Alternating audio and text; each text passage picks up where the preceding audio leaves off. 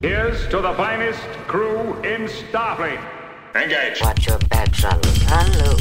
I'm Captain Janeway of the USS Voyager.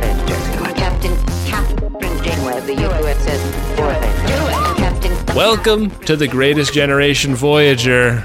It's a Star Trek podcast by a couple of guys who are a little bit embarrassed to be looking at each other during. I'm Ben Harrison. I'm Adam Pranica. You know, we heard about that Delta variant.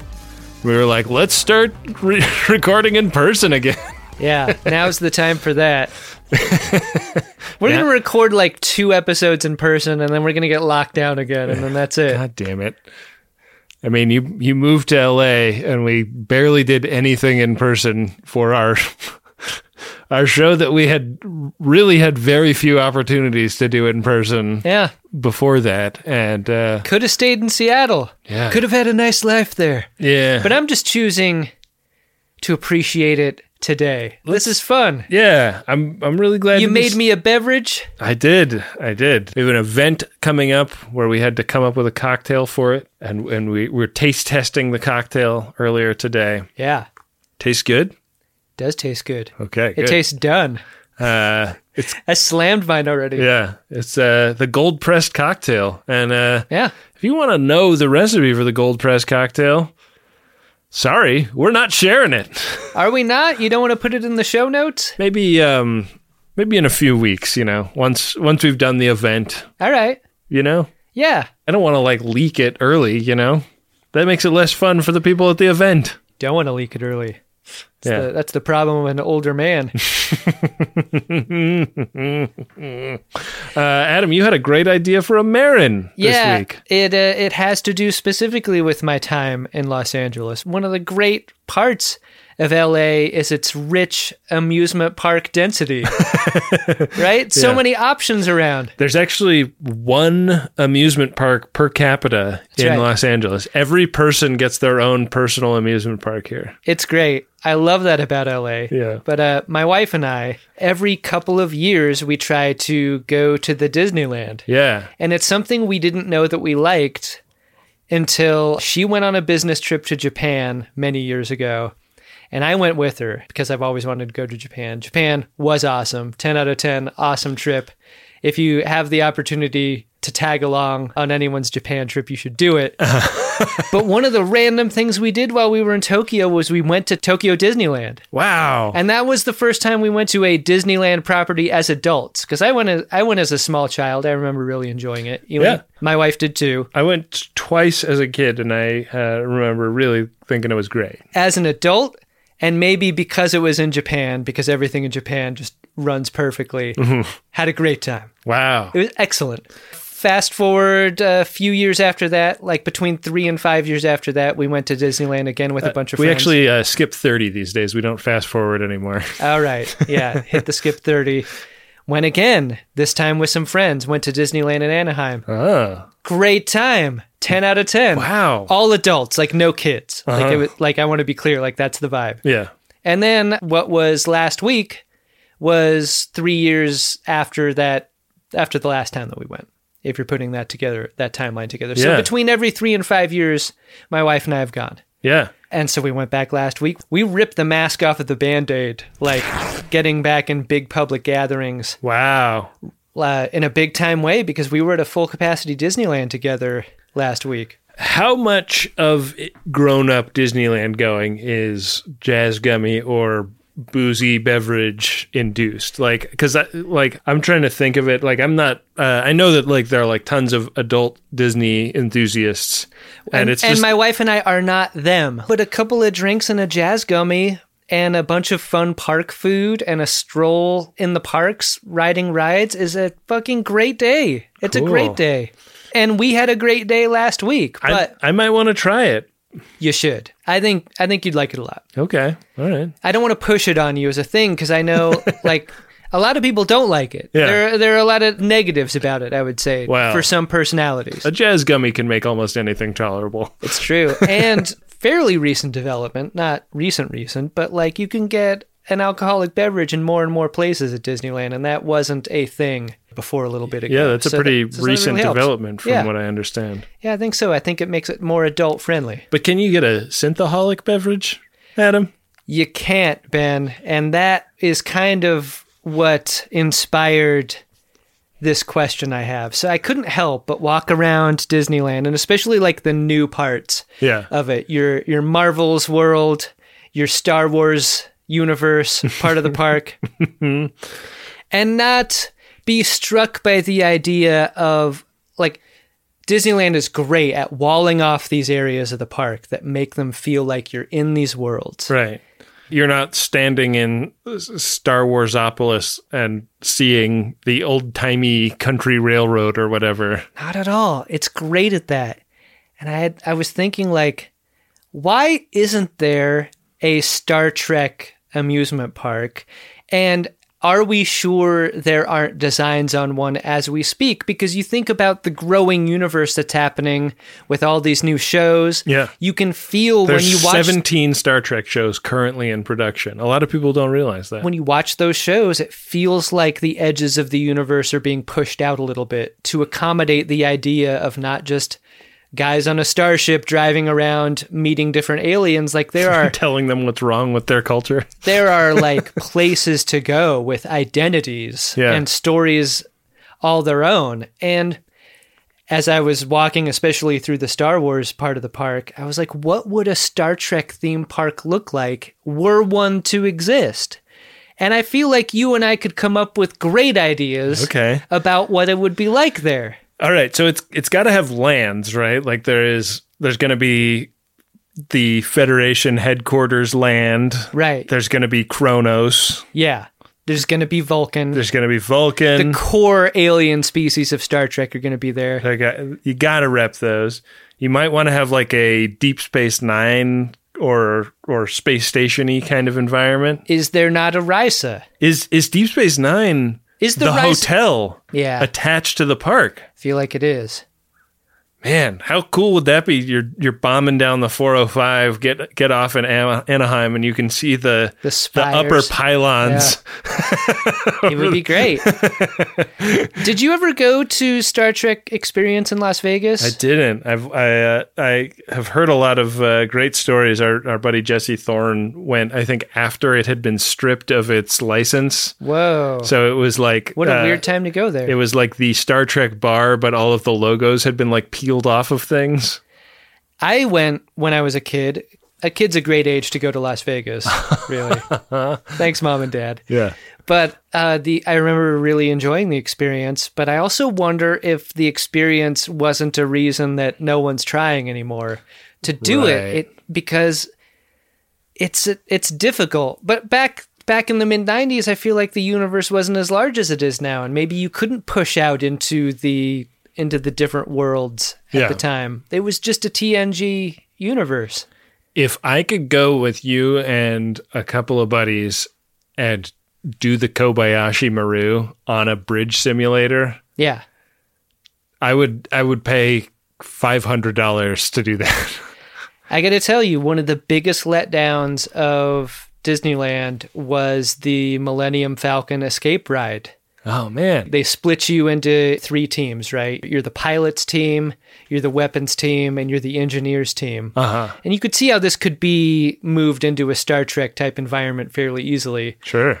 By doing it this way, but because the ride is situated face forward and all the controls are to the side, like my wife and I are in the back of the engineer station hitting buttons, completely missing the fun of what's happening on screen. Oh. And so it was a letdown that way, but I was thinking like of all the shuttlecraft accidents that have ever happened in Star Trek. You've got to believe that like an easy way to port over that kind of ride is like the shuttlecraft escape ride. Uh-huh, sure. On the pistons with the screen. Right. And you could like use the same technology to also like every park needs to have it's a small world, like the ride that is like there's not really anything to it. Yeah. And the shuttle to you're the captain and you're getting a shuttle ride to your new ship ride. That would be great.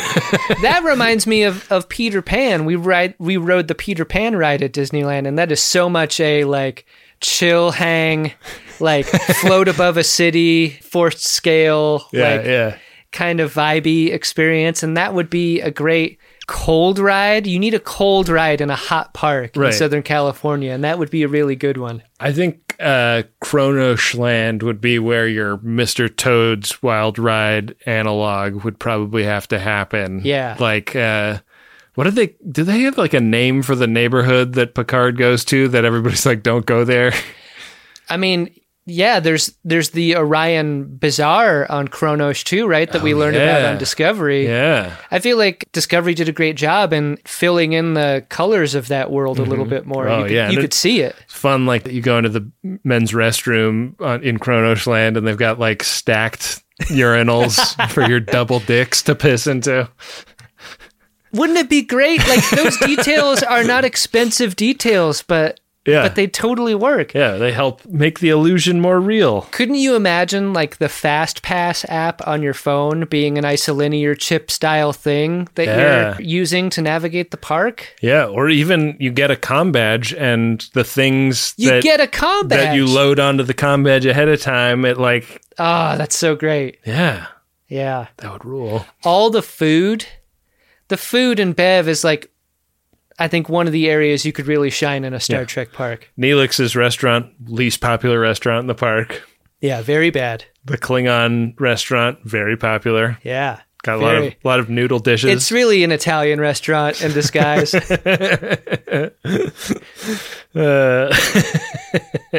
You've got 10 forward, right? You want to be able to go... Like, I think that also, like being an adult Disney fan, like, I think that Star Trek's core fandom is a little older, so you're going to want that Synthahol access. One of the coolest parts of the Star Wars part of the park was the cantina. Yeah.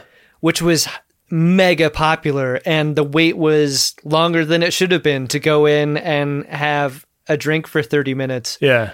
But it was so beautiful inside and so detailed. They just did it. And the horseshoe-shaped bar was set up in such a way where you could see the science fiction-y aspects of the drinks being made, and the weird animal that shat out the boba that would go into the weird boba drink. Like, it was all like the world felt very lived in and real there in a fun way. Like, cool. Like that in a Star Trek bar, I think there were enough details you could make possible there. Like, right. Imagine the feeling like you were replicating a meal. Like, what if you went to a restaurant in a Federation part of the station that had the Cheesecake Factory menu, and the joke was that you really could get anything, and the menu was giant because you're replicating it. Yeah. I love that. I love the idea of the like fantasy sort of like piercing into your reality, and the way a theme park can play with that. And the way this episode of Voyager plays with that, Adam. Yeah, I agree. I mean, I think we're going to keep hitting on the themes of the creation of a Star Trek land. We're going to be very persistent in that drumbeat. Vision of what that could look like. Yeah, I agree. By far the worst pivot we've ever had into show here, Ben. It's Voyager Season 2, Episode 8. Persistence of vision. Revert course. Unless you've got something a little bigger in your torpedo tubes, I'm not turning around. I feel like we got this with Picard, and we probably got it with Sisko too. Like, the captain is a workaholic theme is something that runs through Star Trek. This episode starts with the captain marching her way down to engineering.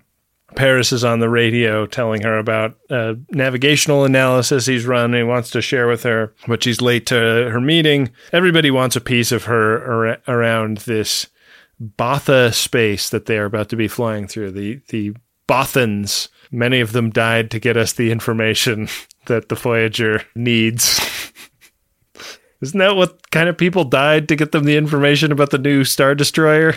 Oh, Jedi? really? Yeah. Oh, jeez. Doesn't Mon Mothma say something about Bothans dying? Many Bothans died to bring us this information. He said it! You know, for how much I wanted to talk about Star Wars Land in the Marin, I don't have that one. I do not get that reference. See, my joke was going to be far worse. It was going to go like, between Neelix and this new alien race competing for Janeway's attention, she doesn't have time for Botha. Yeah, both of them want a piece of her.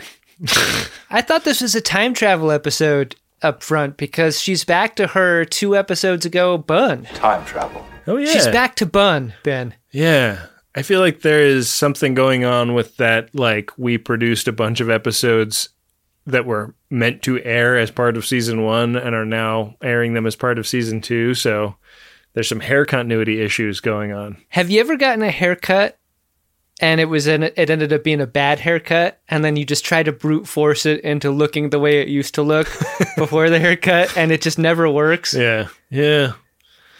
Janeway's pulled it off here, though. She looks great. she did it. Yeah. The scientist said it couldn't be done, but she did it. She cut a third of her hair a couple episodes ago and grew it back. Yeah. So they're down in engineering trying that hollow emitter thing for the dock that they talked about a couple episodes ago. The idea that maybe there are some other parts of the ship that we could set up hollow emitters, and he could join us on the bridge and in engineering and a few other key places. Like, he won't be able to go everywhere, but he'll be able to move about the cabin now that the captain has turned off the fasten hollow emitter sign. The potential for this is great, but the experiment turns out fairly embarrassing once they realize they've got a little dock. Yeah. They keep doing this, right? They keep squishing him for comedic effect. They do that treatment to his voice to make him sound a little chipmunky. Yeah. Just a small oversight. No pun intended. Burnout is real, though. Like, he can tell that she is getting short with people. She's snappy. She's not her best self because she's not taking breaks. She's not eating. She's on a coffee-only form of diet, which is not great in a lot of ways, Captain Janeway. The transporter chief is really working overtime to beam the poops out of her butt. No wonder she's walking so fast. Somehow, I will find half an hour. So he pulls rank.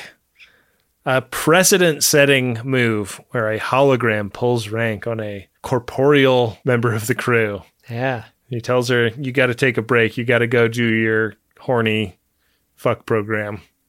Fuck program. Hologram's orders.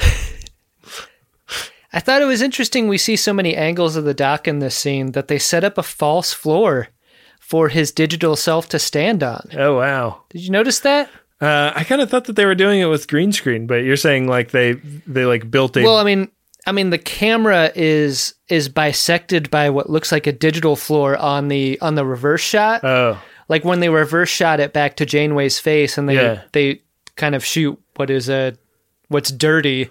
If you could even call it dirty when you see the Doctor's entire body. Mm-hmm. Yeah, when the character is a action figure in the foreground. Yeah. Yeah, I thought like you could see a little stripe of what looked like a fake floor there for him to stand on in order to make the effect work with the camera because you can't sync the camera through the floor in order to get the angle on Kate Mulgrew's face. Right. They had to fake it. Yeah. It looked good. It was a fun effect. Yeah. So yeah, she heads into that program. I guess she's getting dressed in her ready room when she stops to take a look at a photo of her and Tom Mervyn's with, I think, a different dog than we've seen him with in previous photos. We need some dog continuity here too. What the hell happened? Where did they get this other dog? You know how you can buy those picture frames for grandma that you can like send your digital photos to and upload to keep her in touch with her life? Like if the only piece of technology on Voyager that could actually connect back home was these frames. And so over the course of time, the dog kept changing. I wonder what he calls that one. I may never know.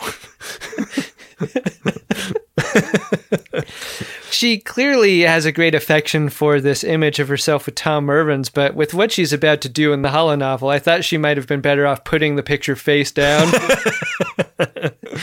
Yeah, because she gets into the holonovel, and Lord Burleigh is kind of 0 to 60 with her. He is confessing his love for her, like, right before his kids and the evil housekeeper come in. It's an interesting technique that this show does in an equal and opposite way to Deep Space Nine, because Deep Space Nine really made hay out of Bashir and O'Brien on their way to the holosuite and how ridiculous they look. Yeah.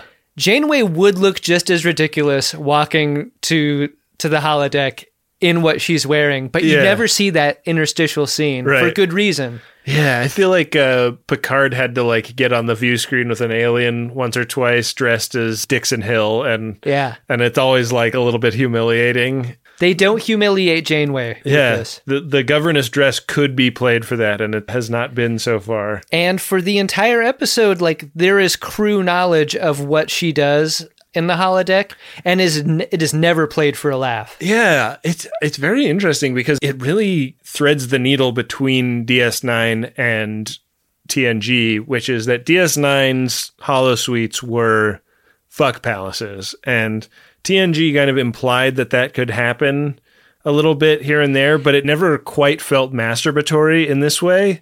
Like, this feels like the bodice is going to get ripped if she hangs out in the holodeck a little bit longer. And it's cool that the crew is like not judgmental of that. They're like, yeah, get your bodice ripped, Janeway. Like, that's what people do when they go in the holodeck. It's so much more of a necessity, like a medical necessity on Voyager to go in there and fuck.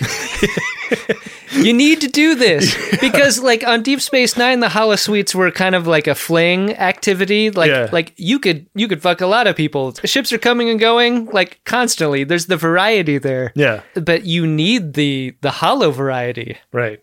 Yeah, you really do. I also thought the scene was interesting because, like, when the kids come in, it almost felt like Janeway was trolling them initially. It's revealed that she has like made a misapprehension, but she's like telling Lord Burleigh that the daughter is like awesome at piano. Beatrice turns out to be quite musical. And everybody's like, no, she really sucks at piano. You do not know what you're talking about. And this is that the mom is still alive and living in the house, but she can't go to the fourth floor. They, intentionally or not, really ratchet up the scary robot nature of the Burleigh kids. Yeah. Yeah. They are children of the Corning quite a bit. Yeah. And Miss Templeton, the housekeeper lady, is also really scary in her own way. Kids are perceptive, though. They can tell that Lord Burleigh has a cucumber in his pants for Janeway here. That's why he has no appetite for the cucumber sandwiches. Right, right. He doesn't like seeing him cut up like that. He already has one in his pantaloons. In his +4s. Is that what they are? I don't know. I just made a guess at what pants would be called. They're probably pantaloons. Yeah. I don't know. I don't know anything. +4s are like those golf pants that like come down 3/4 of the way. All right. Yeah, it's a total scandal, this whole Beatrice on the piano thing. Yeah. And it's weird how it's coming out like almost feeling like Janeway's like throwing everyone off the scent of what just went down with her making out with Lord Burleigh. Like, I'm going to put a lot of business out, and it's like a distributed denial of service attack on everybody's perception of what's happening in this room. They're like, can you believe she brought up the piano playing? What? And she they, like, whips totally out a forget. dustbuster and just starts shooting things in the room. Chakotay interrupts Lord Burleigh's boner with a message. It's time for the Bothan. Janeway comes up to the bridge, and one of the many people that tried to get her attention early in the episode was Neelix. He really wanted to talk to her about what's going on in this part of space. You know, they have a flight plan through the part of space that the Botha control, but Neelix has been hearing some rumors, and so this is her crash course in what's been said, and he's kind of talking about other Neelixy types that he keeps in touch with, and how word is ships are going missing around here without any warning and without any explanation. They're sort of entering the Bothan Triangle. This Botha FaceTime is funny to me. And we throw a lot of shade on the whole, like, how thoughtful it is to get up on FaceTime with a new alien and just see what they're working with. Yeah. And this Bothan alien looks like they're broadcasting from the club before it opens. like they haven't hit doors yet, but the lights cue has happened. Right. And he's up there at the DJ station. Right. Like they haven't started playing the music yet. The light show hasn't started, but the lights are on full. He is telling Janeway that he needs to determine whether or not they meet the criteria for passage through their space. And they're going to have to meet up to do that. Yeah, he's coming with some real tude as they discuss this. He says a ship is going to be sent out to them to see if they pass muster. But he's pissed that they're even here to begin with. Why have you entered our space without permission? And I thought it was interesting that he went from being pissed that they were here to like, all right, we'll give it a look-see and see if we think we can accommodate your request to travel through our space. At this point, it's unclear if they're outgunned or not, you know? And it's also unclear whether or not if Voyager outgunned the Bothans, whether or not they would just go through their space because they could. Yeah. I thought it was so interesting because, like, all of this puts me ill at ease, you know? Like, we can't see the guy's face. They talk about that. Like, maybe that's game. And you don't trust Neelix and whatever he has to say about anything. Yeah. I mean, all of Neelix's behavior feels like trauma response, and that's just not good stuff to go on as a rational crew. Right. But so they decide, all right, I guess we're going to wait for this Botha ship to show up, and Neelix calls the captain on the fact that she has not been making it down to the restaurant with as much frequency as she should. Captain Janeway is so nice. Because at this point in time, I would have been like, fuck off. Stop trying to care for me. This is what makes me a bad patient in real life. Yeah. Like, because I don't want to be cared for. Like, I just want to be left alone when I'm sick. It's like the other side of the coin with you never want to bother anyone. Yeah. You never want anyone to bother you. Yeah. It's a bit of like the dark side of the golden rule, which is like when you have like a slightly fucked up way you want to be treated. Yeah. I got a lot of problems. And I don't tell anyone how I would like to be treated either. So I just I allow them to make the mistakes that I hold grudges against them for. You just simmer. Yeah. It's bad. Sometimes late at night I wonder which things I have done to upset you. I'd never tell you, Ben. Yeah, that's the really challenging thing about being friends with you. Neelix is like, I bet I have 8 to 10 things that could help your mood right now, and they're all configured in this buffet format. Mm-hmm. Let's take a walk down the buffet. And this is another thing I couldn't deal with. Don't make me a plate. Don't load up my plate at Thanksgiving. I want to make the plate. Is he making the plate for her? Yeah. Oh, wow. Because I thought he was making it for himself, and that she didn't. That's kind of a funnier take on it, though. if like he goes through the buffet wow, first. Look at all this great looking food. I forgot I made all this. Yeah, yeah. I mean, like if he's making it for her, like fuck off, Neelix, for sure. Yeah. But if he's making it for himself, that kind of rules. They get to the end of the buffet line, and the spooky thing starts to happen, which is like, isn't that Mr. Burley's cucumber? I don't like the way Cook cuts them. At the end of the line. Yeah, is that Mr. Burley's cucumber on your buffet, Neelix, or are you just happy to see me? Mr. Burley's cucumber sounds like a late 90s Morgan Freeman movie title, you know? Like total Oscar bait movie. Yeah. Wow, it's such a powerful performance. I know. So much gravitas. I don't believe it should have won Best Picture, though. It's cucumber sandwiches and the same cup that Beatrice broke in the holodeck. Yeah. And that's weird. And Janeway is like asking questions about this. She's like, why cucumber sandwiches? Nobody really likes those. I want cucumber sandwiches. You'll wait your turn, young man. Janeway's so smart and scientific. I would not have noticed this. I would have been tired and hungry going through the buffet line like, cool, let me load up on these sandwiches and I'll be on my way. So she winds up walking down a hallway by herself and passes some anonymous crew member and starts hearing Lord Burleigh talking and, like whips around thinking like the crew member is making fun of her or something, but clearly he is not the person speaking.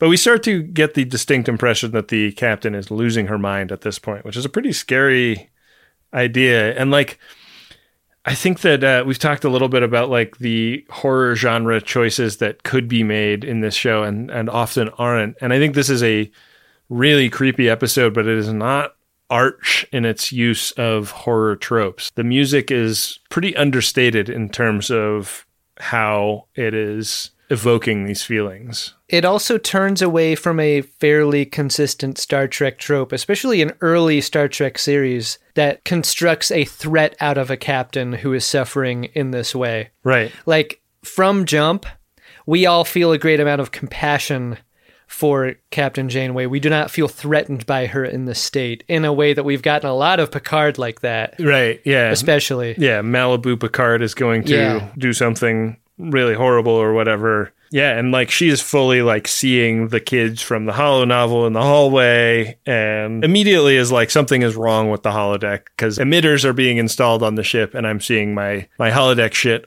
everywhere. That's scientifically minded Janeway coming up with a rational solution to this problem. And I love the Star Trek shorthandness of it. Like that, like it's an idea that we could have had on TNG, but it would have taken a McLaughlin group Issue 1. and Geordi speculating about it before we could get to it. But this is like smash cut to engineering where she's like, something is going on with what you're doing because I'm connecting these two dots in my mind. Occam's razor, something is going on with the holo emitters that is causing my program to spill out into the rest of the ship.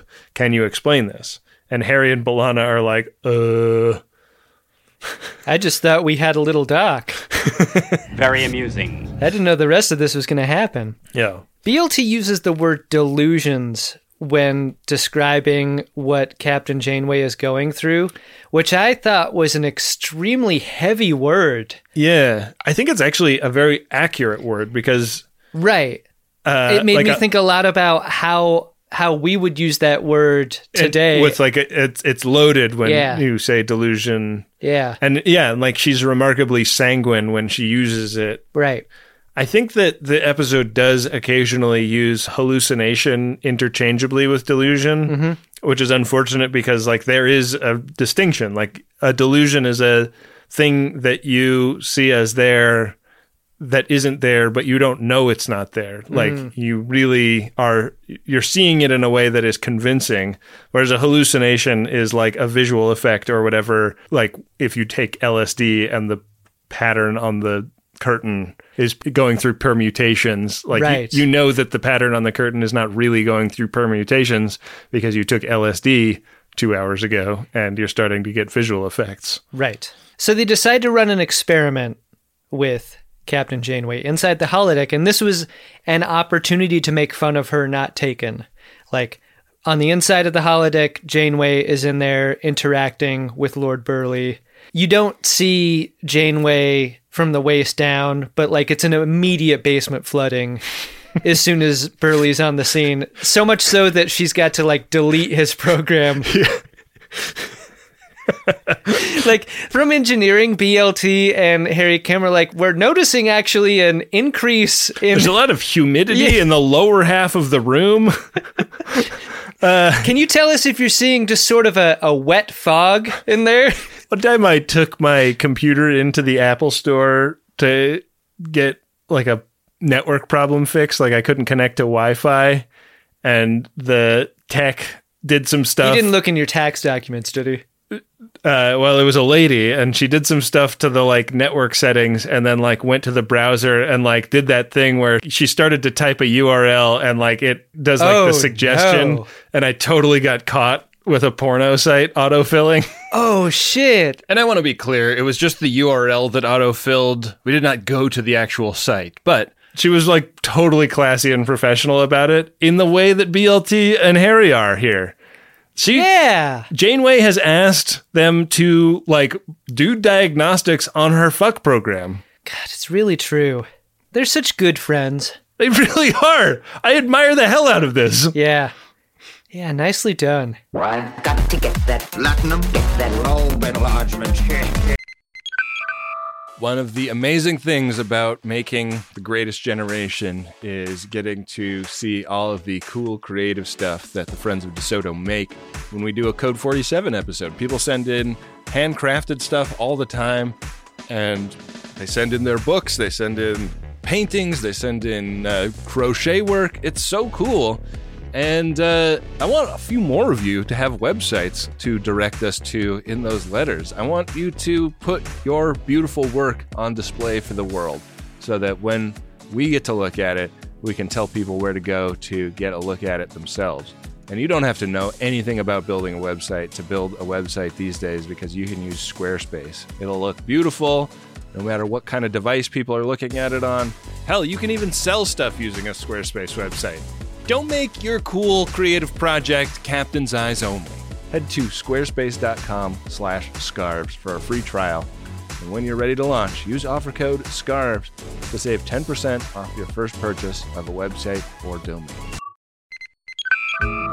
A good time so often has a downside, doesn't it? Especially when it comes to stuff that you put in your birdie. We've all been hungover before. I mean, many of us have, I guess. Or we've had too much jazz in our gummy. And that sucks, right? Because you don't think about the time after the good time that you've been trying to have a good time. That's why I like Lumi Labs so much. It's the predictability. Through painstaking trial and error, I have found my perfect dose. It's what I can depend on when I could use a little more chill, a little help getting into a creative headspace, and I don't need to have too much fun doing whatever it is I need to be doing. And I'm so glad that Microdose is available nationwide.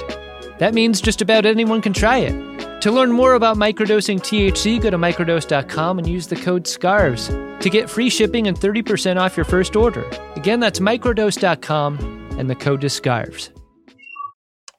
Back for another game. You know it. What's going on?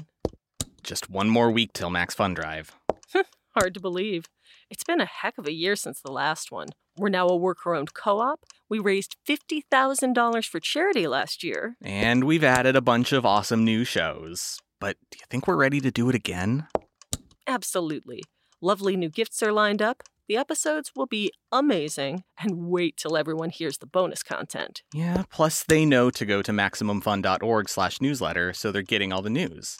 Oh, like that meetup day is on Thursday, March 21st. Then what's bothering you? Me? Oh, nothing. We're all set for Max Fun Drive to start on Monday, March 18th. I just didn't want you to see this coming. Check. What? Hang on. Most of the plants humans eat are technically grass. Most of the asphalt we drive on is almost a liquid. The formula of WD-40 is San Diego's greatest secret. Zippers were invented by a Swedish immigrant love story. On the podcast Secretly Incredibly Fascinating, we explore this type of amazing stuff. Stuff about ordinary topics like cabbage and batteries and socks. Topics you'd never expect to be the title of the podcast. Secretly Incredibly Fascinating. Find us by searching for the word secretly in your podcast app. And at MaximumFun.org. I've got to get that Latin or not? Are you planning a heist?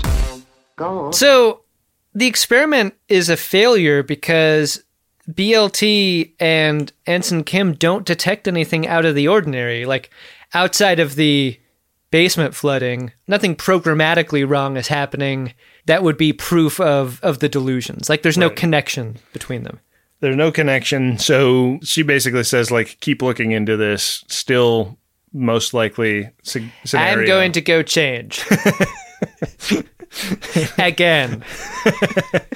And after she does that, she goes back to Neelix's restaurant, and this is a blind study. She asks him about some of the dishes that were on offer and some of the drinking vessels that were available at lunchtime here in the galley. And his memory of what went down is a little different from Janeway's. He does not remember Lord Burleigh's cucumber. He does not remember the fancy teacup. He wasn't at the same lunch as her. You and I know that no one should ever learn any food safety lessons from watching Star Trek. And I feel like we've come back around to that theme utterly in this scene. When you see Neelix peeling a vegetable with a full-on chef's knife, like pulling it towards his hand and thumb. Yeah, he's doing the paring knife thing. You don't do that with the chef's knife? The blade going at you. Oh, it totally creeped me out. Yeah.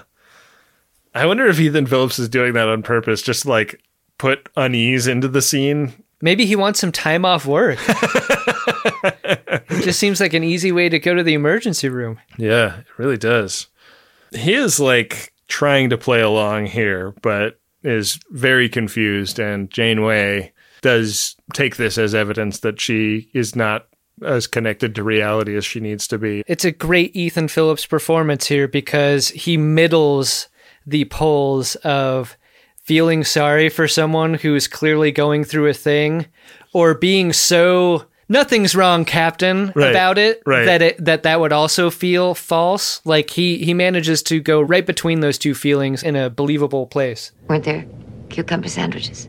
I don't even know what that is. I really liked it. And I also really like the way the sickbay scene goes. She's getting her head scanned by the doc, who is not finding any evidence of damage to her brain. But there's a lot of things you have to rule out in a Star Trek episode to figure out why somebody is seeing shit that's not there. Yeah. And like, I love the kind of like half list of things that he rattles off that could be at play here.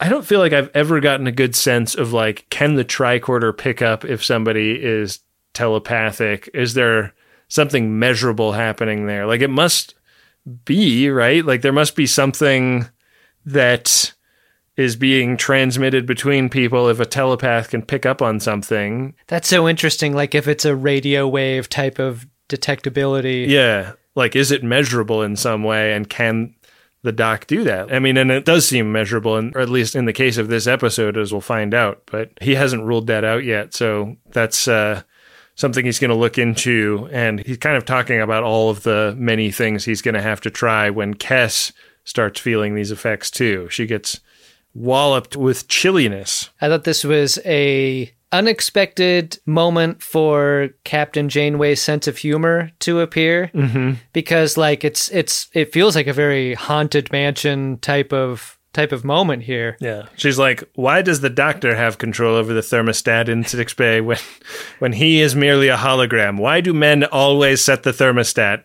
Captain Janeway asks the doctor, "Who do you see here?" And the doc says, "I see you."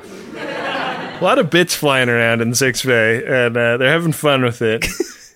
Kes can see the little girl, though. And when Kes sees her, it's like she's repelled by Kes and turns into like a cloud of mist that is absorbed into Janeway's chest. Did you get this the first time you saw it? Because they're talking about how Kes can repel her. I just thought the little robot girl wheeled around of her own volition and slimered Captain Janeway because she wanted to. I didn't think that it was Kes's doing at all. Yeah, I mean, it's interesting how slowly they roll this mechanic out. Like, they talk about, like, it's like a mirror and the thing is reflecting off of it or something. But I'm not positive that the, like, logic of the episode is flawlessly executed. Like, there were a couple of times where I was like, what? And this was one of them, but then I felt like later I was like, oh, like, I see this as a mechanic that happens a couple of times, and so there's something about Kes that does this, but they like don't belabor it with explanation in this scene, which I think is intentional, but it does like feel a little bit like confusing. I love that Kes chooses this moment to disclose that she's been practicing telepathic experiments. Yeah. I feel like the captain should know about this when they begin and not just incidentally to this moment. I am truly dismayed that you told no one of what you were doing. This is a real lol situation. Yeah. Yeah. A really fun bit of business happens here because we cut to the exterior of sickbay. Captain Janeway is returning to her quarters for rest. And she orders another one of her fucking boring soups. And then changes her mind into coffee ice cream. There's coffee in that ice cream. Who alts their own food order that wildly? That's a pretty big swing. I feel like my wife kind of will do that. She'll be like, should I get the soup or the chicken tenders? And they'll be like, I can't believe you're entertaining both. I don't want to turn this into husbands be like and wives be like, but exactly wives be like that. Yeah. I'm like deciding between the burger and the Cuban. Yeah. My wife is like vegetable lasagna or the whole trout. How do you have the taste for both of those things? Yeah. It's great. But then there's a thump in her quarters, and she checks it out. And I like this scene because you get a little bit of a tour of Janeway's quarters a bit, and how she walks into one door and into her like living space, and then she walks through the there's not a partition, but she walks into the area where her bedroom is, where she walked in originally. Yeah. And you see the bed and the shalong there or whatever, and then she hears Tom Mervin's voice. Yeah. And he's very, very disappointed in how she's been spending her time. Kind of an ugly look for Tom Mervin's. Like, he doesn't want his wife to have jack-off fantasies. Like, what the fuck, man? Everybody has a fantasy life. What's great about this scene is Captain Janeway pushes back hard. She's like, "What have you been doing to our family dog? Killing each one over a period of months. How dare you?" You kind of wonder when the 25th Amendment kicks in this episode. Like, we're like, go on. Not quite to the halfway mark, but pretty close. And Janeway has been seeing shit that's not there the whole time. Yeah. When are arrangements made to take her out of the command structure? And when Mrs. Templeton jumps her with a knife in her own quarters and she comes to in sickbay is the when. They realize, like, she's going to have to put Chakotay in charge. And it's tough, right? Because there's, like, this big, touchy diplomatic thing coming up with the Bothans. She doesn't want to be off work, but she's just not well. I love how they don't treat you like a baby here with this delusion. Like, the cut to the corridor isn't in a fisheye lens. The music cue doesn't change. Right. You're really with her all the way. And I love that it feels so real instead of beginning camp there. Like, by the time she's back in sickbay and Tuvok is like waking her back up from the delusion, it really feels startling. Yeah. It's well done. I think Tuvok seemed a little bit un-Vulcan. You are all right, Captain. He roughs her up a little bit, like Airplane. Yeah. He doesn't neck pinch her or anything. Yeah. But Kes is like telling the captain, like, I'm starting to perceive some stuff too. I think that you're not the only person that's being affected by this. Something fishy is going on here. Yeah. So Chakotay takes over. He's going to be the one to conduct their negotiations with their potential hosts in this part of space. And it's a bit of a tricky thing because the Bothan guy on the screen claims to be very particular about matters of protocol. Chakotay has to kind of explain, well, our protocol is that I'm in command right now. Our protocol is Captain Janeway can't come to the phone right now. Can I take a message? Right. Yeah. Your policy is that you don't take returns after 7 days. My policy is this was broken and I couldn't get here before 7 days. Chakotay is like, our whole party is here. Like, Captain Janeway is just parking the car, okay? You can seat our party now. We didn't want to pay the valet, okay? Sue us. Coffee black. Make it yourself. I'm trying to help you see this as an opportunity to grow. Make it yourself. Tuvok kills the transmission here of his own volition. I was shocked by this. Yeah. This kind of freelance move here. Freelance move, but everybody agrees, like, something weird is going on. We think there are ships decloaking off the port and starboard bows. B-Dunks has a great take here. Did you notice this? He wheels around at the helm and he's got a total, like, open mouth take at the end of, I think there's cloaked ships out there. I think there's cloaked ships out there. True enough, there are, and this turns into a space battle pretty quickly. Yeah. And the bangers, they're not just happening on the bridge, they're happening down in sickbay. Chakotay's like, you guys were the ones that were paranoid about us. Why are you attacking? Yeah, I kind of wondered if this was going to go the direction of, like, well, we had to assess the abilities of your ship in combat direction, because that was kind of the line that this Bothan guy was pursuing. And I don't remember if his voice sounded anything like that, but this is a fun Hackman and Crimson Tide moment. Once the bangers get dropped, Captain Janeway, like, feels the bangers and she's like, I'm going to the bridge. She checks herself out of the hospital. Things are not going great on the bridge. It's got to be a relief when the doors open and there's no girders down. Right. Yeah, that's true. There's some sparks flying, but no girders. There's no one for Captain Janeway to append. Yeah. She gets on the FaceTime and it's no longer the Botha guy. It's Tom Mervins. Tom Mervins and yet another beloved dog. That he's choking. Tom Mervins is like, this is Sprinkles. That's who Janeway sees, but we kind of cut around the bridge and we see who other people see. We see who Chakotay sees. It's Spirit Mervins. Yeah. We see who Tom Paris sees. It's Admiral Mervins. We see who Ensign Kim sees. It's Mervins Delaney.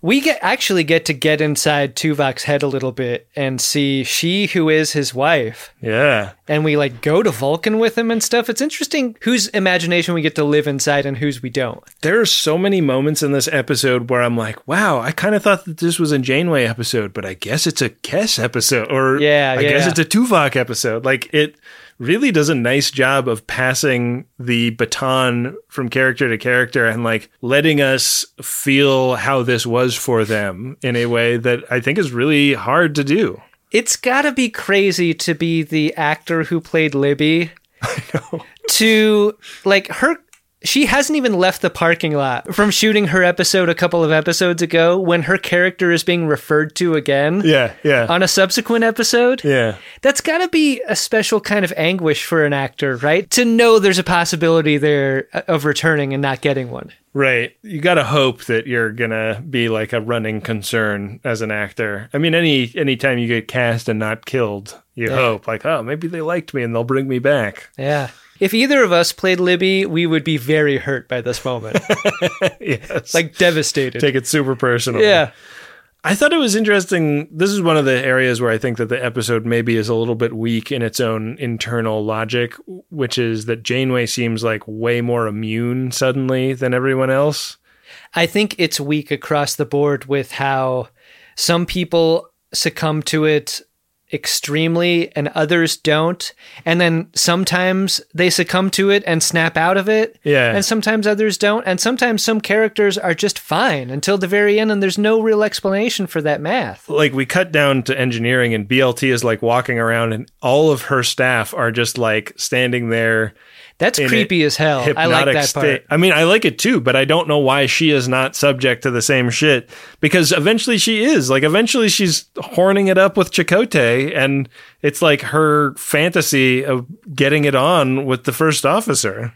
That moment escalates so fast. I was shocked. So shocked by it. I know. I was like, well, certainly we're going to cut back to another character, but no, we cut into the fucking bedroom. I'm going to fill you up. What? I'm going to fill you up. Okay, just let me do the talking. When we cut to the bridge, we see Paris fucking his dad. We get to see everyone fucking their hallucination. Yeah. And it's a real like hate fuck with Paris and his dad. You know? Like you can tell that they don't get along great, but they're still horny as hell for each other. Yeah. Sometimes a hate fuck is just the thing. Yeah. So Janeway starts to realize that she's going to have to take matters. You're going to come too early, just like you always do. You always say you're going to keep it up for a long time, but you can't. It's going to be another teaspoon of disappointment from you. Look at that very disappointing dick and balls. You don't even look related to me, your old man, with this great big thick dick and balls. Look at all the pips I can put on the sides of this bad boy. The Paris line is truly broken with you. We were legendary for our hogs, and now I could dangle a dress uniform off of this sack. You're not my real son. Our course is locked in. Do it. Listen to me very carefully, because I'm only going to say this once. Captain Janeway can't get a hold of anyone, like at all, and we get a number of scenes like this from a variety of people. Like, will anyone answer this call, this general ship-wide call? And so she gets on the elevator to go down to engineering. The plan is like they can do something with the warp field to like break up whatever signal is affecting them. But hopping on the elevator, she first finds a catatonic Chakotay who never made it to engineering, who then morphs into Tom Mervins, and he's like, hey, got a new puppy. Brand new puppy. What do you think of this? Boston Terrier. Nothing like the dogs we've had before. And then the puppy starts fucking Tom Mervins. Fucking sick. Ugh, nasty. This scene is so important. You have to run into Chakotay again to believe that he didn't just finish fucking BLT. Yeah. And he's like covered in gawk in the turbo lift. Like, if you don't get this scene, you believe it happened. Right. Yeah. I was glad that it didn't, because I think that there's something very interesting about the idea that it BLT doesn't even seem to like really be in touch with that instinct in herself. She is surprised by the fact that she's fucking Chakotay almost. Does the shaft match the forehead? You're asking if he has dong tats? Yes. Yeah. Well, if he does, they're extremely inaccurate, I'm sure. Yeah, that's I'm sure one he regrets. The Tom Mervin's delusion is effective because by the time the turbolift doors open, like Janeway's catatonic. She's under the spell of whatever this is. It's cut from her making out with Tom Mervin's to doors opening and she's standing by herself with a 1,000-yard stare. I thought it would have been great if Chakotay had just been standing right behind her. I wanted that too. I think that's a bit of a continuity error. Yeah, that would have been great. But I think, honestly, the difficulty of selling that shot and having it not look silly. And not be a laugh. Yeah, I think that's tough. Yeah, I wonder if they shot it both ways and like saw how it played in the edit. I wonder that, because every time you see main cast characters in that catatonic state, I feel like they're singles, or you're panning on the bridge and you're seeing all of them in succession. Right. There might be something about seeing them together that would just look weird. Yeah. We're down to the Doctor and Cass. They are the only two people aboard the ship that seem to have been able to resist this so far. And the Doctor's like, listen, Cass, like, I'm stuck in here. You've got to go down to engineering and finish whatever BLT started. And Cass is like, I've been training with medicine, not with engineering. I don't know what the hell anything does down there. I could push a button and eject the warp core. When the Doc asks her, how hard can it be? That is such an amazing Star Trek question. And I was stuck in that moment for a long time thinking about it because the computer could be a TI-82 graphing calculator where you need specific intelligence to get it to create the thing you want it to create. Right. Or you're like, hey, computer, how do I eject the warp core? Teach me. And it happens like that. Or just do it for me, computer. I can't just eject the warp core for anyone who asks. What are you? Nuts. What kind of computer is it? We find out that she has to like manually insert an algorithm later on. So it's a bit more the TI-83. It'd be an extremely bad look if Kes steps up to the station and she can like do something very complex that people have gone to Starfleet Academy for many years to learn how to do. Yeah. It's a Unix system. I know this. I mean, it definitely reminded me of that meme that goes around sometimes that's like the screenshot from Tumblr of somebody describing Starfleet people as just like the hold my beer of technology users. Right. Like, yeah, our ship like barely works and it's always breaking and we just like fix it on the fly and deal with whatever situation. Right. So she heads down there. She passes burn victim Tom Paris in the hallway, which is the first indication that she may be starting to succumb to some of these delusions herself. But she kind of powers through it. Great performance by B. Dunks here. B. Dunks does a great job. Neelix comes in. He has kind of the last-ditch effort to try and stop this process that Kes is going to try and put into place. Or seems like he might be until she gets her own Bernie boils all over her face. It looks like the ZX gas from The Rock. It's one of those things we wish we could disinvent. I really had cystic acne flashbacks in this scene. Oh, no. Very painful, very haunting to see again. I was eating a sautéed kale that was like leftovers from a few days ago. We were just in the northern part of the state, my wife and I, and we brought... In a part of California's gold? Wow. Yeah, in a part of California's gold. And we brought some leftovers home, and I was eating this kale, and I was like 85% sure it hadn't spoiled. But like kale has some like intense aftertaste, and I was like, am I tasting mold? I'm not sure if I'm tasting mold. And this popped on screen while I had like a mouthful of that. And I was like, ooh, nasty. I love the choice here to not just do a little, but to do a lot. Yeah. Because the way Jennifer Leon sells her pain is consistent with what you're seeing on her face. Yeah. And I don't want to see 5 out of 5 pain and 5 out of 5 pus. I want to see 10 out of 10 pus and 10 out of 10 pain. And that's what you get here. The Doc has to like talk her into powering through it. Neelix like shuts the FaceTime. I like evil Neelix. Yeah. He's cool. And somehow she is able to mirror effect the pus onto him. Yeah. Which is like picking up on that mechanic that is established in the first scene where she repels the creepy little girl. Yeah. So he is writhing on the floor and changes shape, and we finally get a good look at this creepy alien for the first time because Kes has been able to trigger the effect, activates the warp field, saves the day, and everybody starts snapping to it. And this alien is like in a heap on the floor because he was subject to his own medicine, I guess. I love this guy's performance, this big psionic energy that he's got. He's clearly like quote unquote captured here, and everyone is treating him like he's captured. Yeah. But he's not treating the situation like he's captured. Yeah. Almost felt like a Deus Ex Machina that he just disappears. But there is a kind of Star Trek episode that is about like space is a mysterious place and crazy shit can happen to you and you have no control over it if you undertake to go on adventures in outer space. So few times in Star Trek that thing goes away and you never know where it came from or if it existed in the first place. And that Twilight Zone aspect to this episode is what I really enjoyed. Yeah. It does not feel satisfying, but I think that that's the point. Yeah. You're not like, well, we'll never have to deal with that guy again. It's like, wow, we might have to deal with that fucking guy again. I'm glad we have Kes because he was like really scared of her. She's the one person on board that he was scared of. I'm not so sure I got that read. I thought he was utterly confident at his situation and was not afraid of anyone. He was just annoyed that Kes outed him. Because he's like, you've got some game. You're a powerful little thing. Yeah, I think it was a game respect game thing there more than anything. Yeah. But like a game respect game in a way that I think that he has fucked around and found out, and I don't think he's going to fuck around again. He's going to take a break from fucking around. Yeah.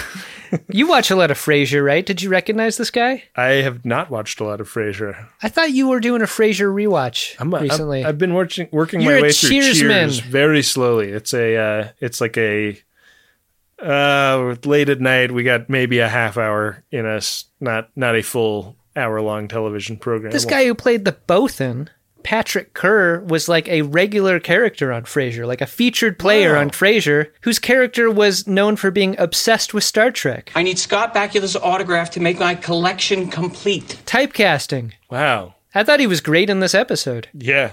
Very good energy. Very menacing alien and real creepy. Like when we get to see his face finally, like, ugh.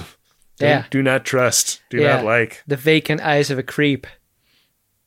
The button on the episode is in the mess hall. It follows a brief captain's log where Janeway can't explain what happened or if it happened at all. And that's that creepy vibe we were alluding to earlier where it feels very Twilight Zone-y. BLT chats up Janeway in the mess hall. Clearly, the thought weighing heavily on her mind, the idea of maybe being attracted to Chakotay. Yeah. Mind-fucking him clearly. Do I want to actually do this? Being the, like, implied question. And triple and quadruple checking with Janeway that Chakotay was in that turbo lift with him earlier. Like, he was definitely in there, right? And that was not Chakotay Prime I was fucking. Yeah. They kind of agree, like, there were things that were revealed to them about things that are happening inside their own minds that they didn't care for. How do you recover from this? Like, we make the joke all the time about, like, wow, that we're just going to turn the page and do another episode next week, and there will be no reference to the one that came before. This seems like something you need a moment to just sort of sit with. You need some time to do some work. Yeah. Maybe a little EMDR. Yeah. Maybe a little havening. Yeah. Everybody got, like, their worst thought. Yeah. And I think that, like, these are relatable in the way of, like, there are things that occurred to me in my mind that I would never give voice to that just, like, pop into your head, and then you're like, wow, I can't believe that thought happened to me. Right. And they had to, like, live with those as being real for a second, as delusions. Right. Yeah. It's fucked up. It ends like it's totally unsolved. Like it's a stare off into the middle distance, and then we throw to credits. Yeah. And I kind of like that about the end. I do too. Did you like the whole episode, though, Adam?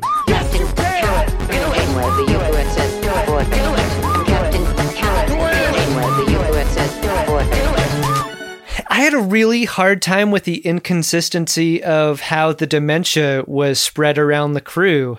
And I guess I can get with the idea that if it's a wave, like if it's a physical thing, as I think they alluded to earlier when they're scanning it, they're Right. like, this wave is crashing into us and it's affecting the crew. I can get with it hitting some crew people first and building up in them before it moves on to others. And maybe it's not a symmetrical wave. Maybe it's oozing through the ship in some weird way. But I don't like how long I lived with the question of why BLT was moving on about her business for as long as she was. Like, Yeah, when it feels everybody like else in her section was not able to anymore. any stitch of dialogue I feel like could have helped. Like her proximity to the warp core shielded her temporarily from it. Like, Yeah, it or there felt was like the implication that like looking at the view screen was a problem for the people on the bridge. So if she'd been like, yeah, I was like working on this algorithm, so I wasn't monitoring communications. I don't know. But that thing you were describing at the end about like the all-powerful beingness of who we got to meet and the mystery of where they came from or if they existed at all superseded that weakness in the episode to me that made it one that I really liked watching and talking about. Like it was weird as hell.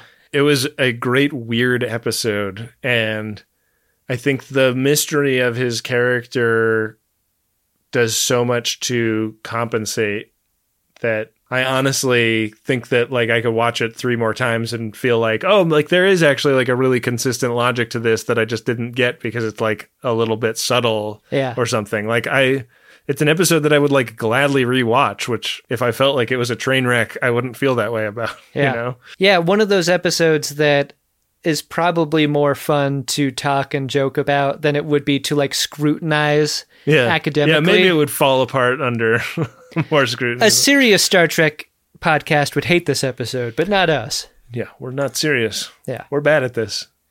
Speak for yourself.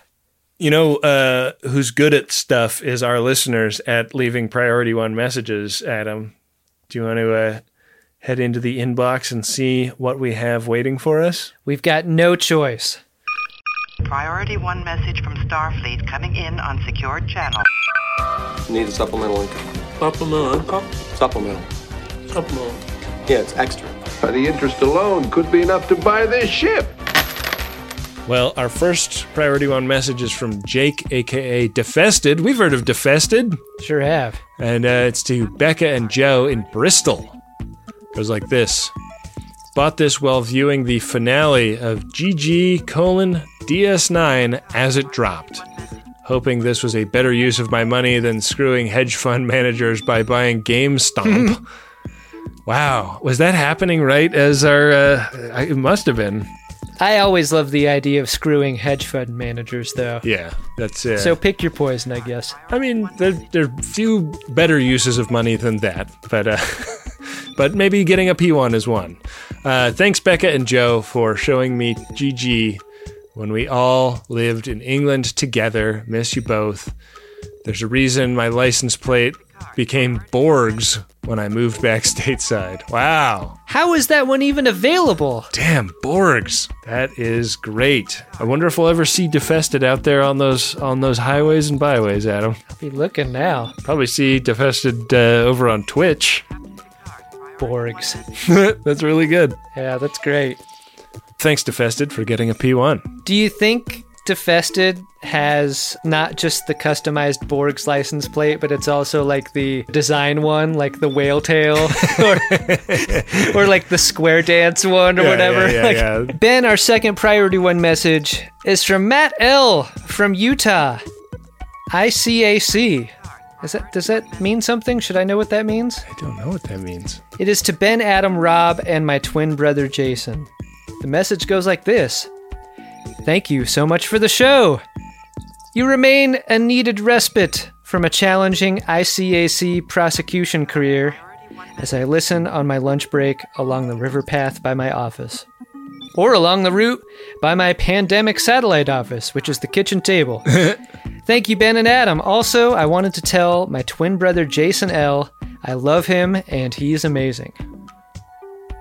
Man, I think we met Matt L. after a live show one time. Are you sure that wasn't Jason L, though? Oh, I'm not positive, but I I think I recently discovered a challenge coin from ICAC. That's in my away bag. I knew it was familiar. Yeah, because I was just on that trip and I was like, oh, what's this challenge coin in here? And I was reminded of this. I think Matt prosecutes people who do bad things to kids, and that has got to be really, really hard thing to live with on a day-to-day basis. So we really appreciate that work. Matt's doing great work out there. Thanks, Matt. Yeah. Shout out to Jason L. Thank you for... Also probably fine at whatever Jason L does. Yeah. Like, also doing meaningful work, I'm sure. You don't, not everybody has to work at ICAC. Like it takes all forms. Like people ask Jason L if he's Matt L, and he's got to be like, no, I don't work at ICAC, and that's fine. I still have a good job. I'm not, or maybe I don't have a job, and that's also okay. Yeah. Why do we have to like conform to these capitalistic ideals of what is an identity? Useful person? Like why is the first question that is asked of a stranger often, what do you do? Why should that matter? Yeah, it's fucked up. Also, why do twins always play pranks on us? But thank you to Matt L. and thank you to Defested, a.k.a. Jake, for getting P1s. Jake also probably has a fine job, or not.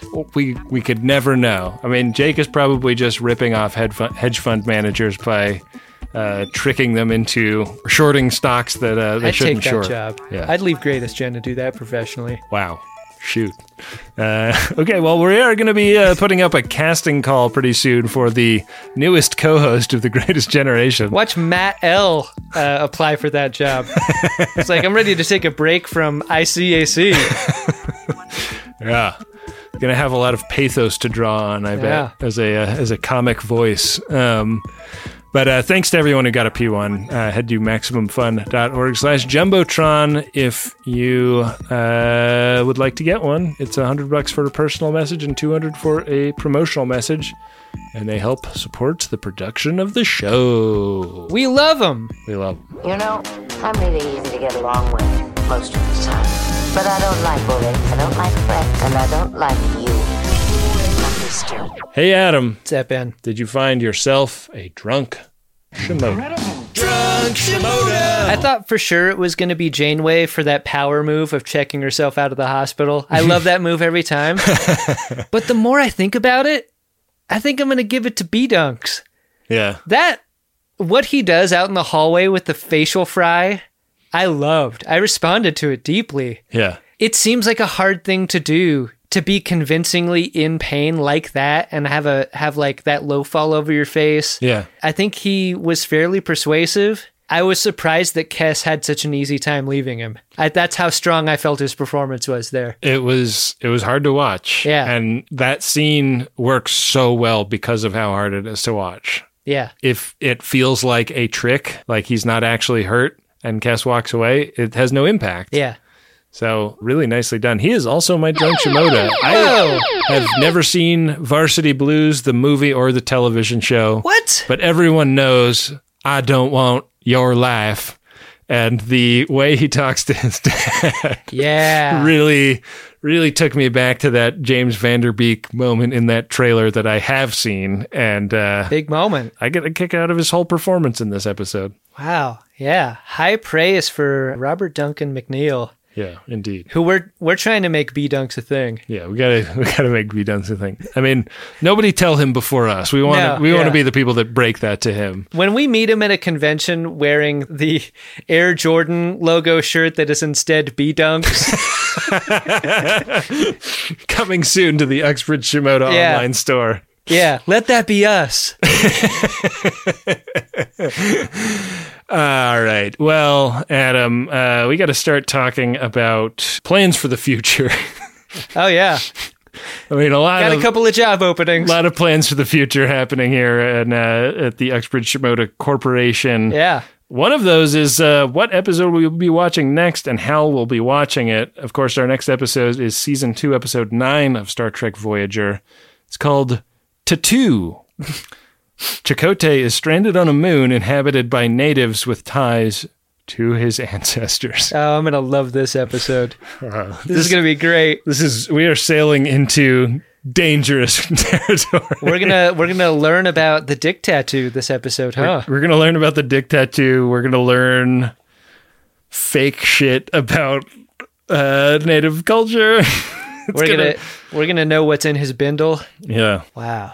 We also have to figure out how we're gonna be doing it, though. So I gotta head to gach.biz/game. Yeah, which recently sent us down to the beginning. Once again, we skipped over the Mornhammered, and we're back at 1. Back to 1. We could hit a Delta Flyer, a Janeway, which would take us up to his Eyes Uncovered square. That's the Temerian, 5 Temerian sayings one. Yeah, Temerian metaphor square could be in our future. But that's the only thing we can hit. Otherwise, a regular old episode is guaranteed. A 1 in 6 chance to have something interesting happen next week. You're required to learn as you play. Roll. All right, Adam, I'm going to go ahead and roll this bone. Chula! Did I win? Hardly. Wow, big roll. I hit the 6. We are on square 7. Regular old episode next week, my friend. Big roll. That puts us on the doorstep of that caretaker. We're only 3 squares away from the caretaker. So shit could happen, man. Banjo Man looms over our runabout right now. I'm fine with that. It's been a long time since we've been in proximity to Banjoman. Yeah. It's been almost 2 months. I know. It's been a lot longer since we've done this show in person. It feels good to have done this way. It does feel good to have done. It feels good to do it for the Friends of DeSoto, and we really appreciate the Friends of DeSoto for listening. Thanks to everyone who listens. Thanks to everyone who leaves a nice review or even does the big thing and heads to MaximumFun.org/join and becomes a supporter of the show. All of that support is really deeply appreciated. If you'd like to get involved with the community aspects of being a friend of DeSoto, we really encourage it. There are great Facebook groups. There's the drunkshimoda.com Discord. There's the Reddit. There are the hashtags GreatestGen and Greatest Discovery on Twitter, where we have social media account at Greatest Trek. We also have at Greatest Trek on Insta. Those are run by our buddy Bill Tilley, the card daddy, who we are able to pay for his services due to the generous support of the Friends of DeSoto. Love the card daddy. Do love that. Love all these communities out there that are 99.999% positive and fun. I don't feel like many fan communities can say that. It's true. It's really true. I love it, and it's something that I'm proud of. I'm proud of it, and I have no responsibility for it. Yeah, we really can't claim any of the accolades for that. It's probably great because I didn't do it. We got to thank Adam Ragusa, who made the original theme song, the Janeway song for this show. Of course, working off of the Picard song made by Dark Materia, who granted us permission to use that all those years ago. Thanks to both of you. And if you're interested in cooking, Adam Ragusa is now a super, super successful YouTube cook. Teach you how to cook delicious food and learn about the science behind it and how things are produced and why you should care. Check it out, Adam Ragusa on YouTube. And with that, we will be back at you next week with another great episode of Star Trek Voyager and an episode of The Greatest Generation Voyager, where we are bringing in a consultant, like somebody to kind of like talk us through the sensitivities of talking about a subject like this, but they will have no real qualifications. Make it so.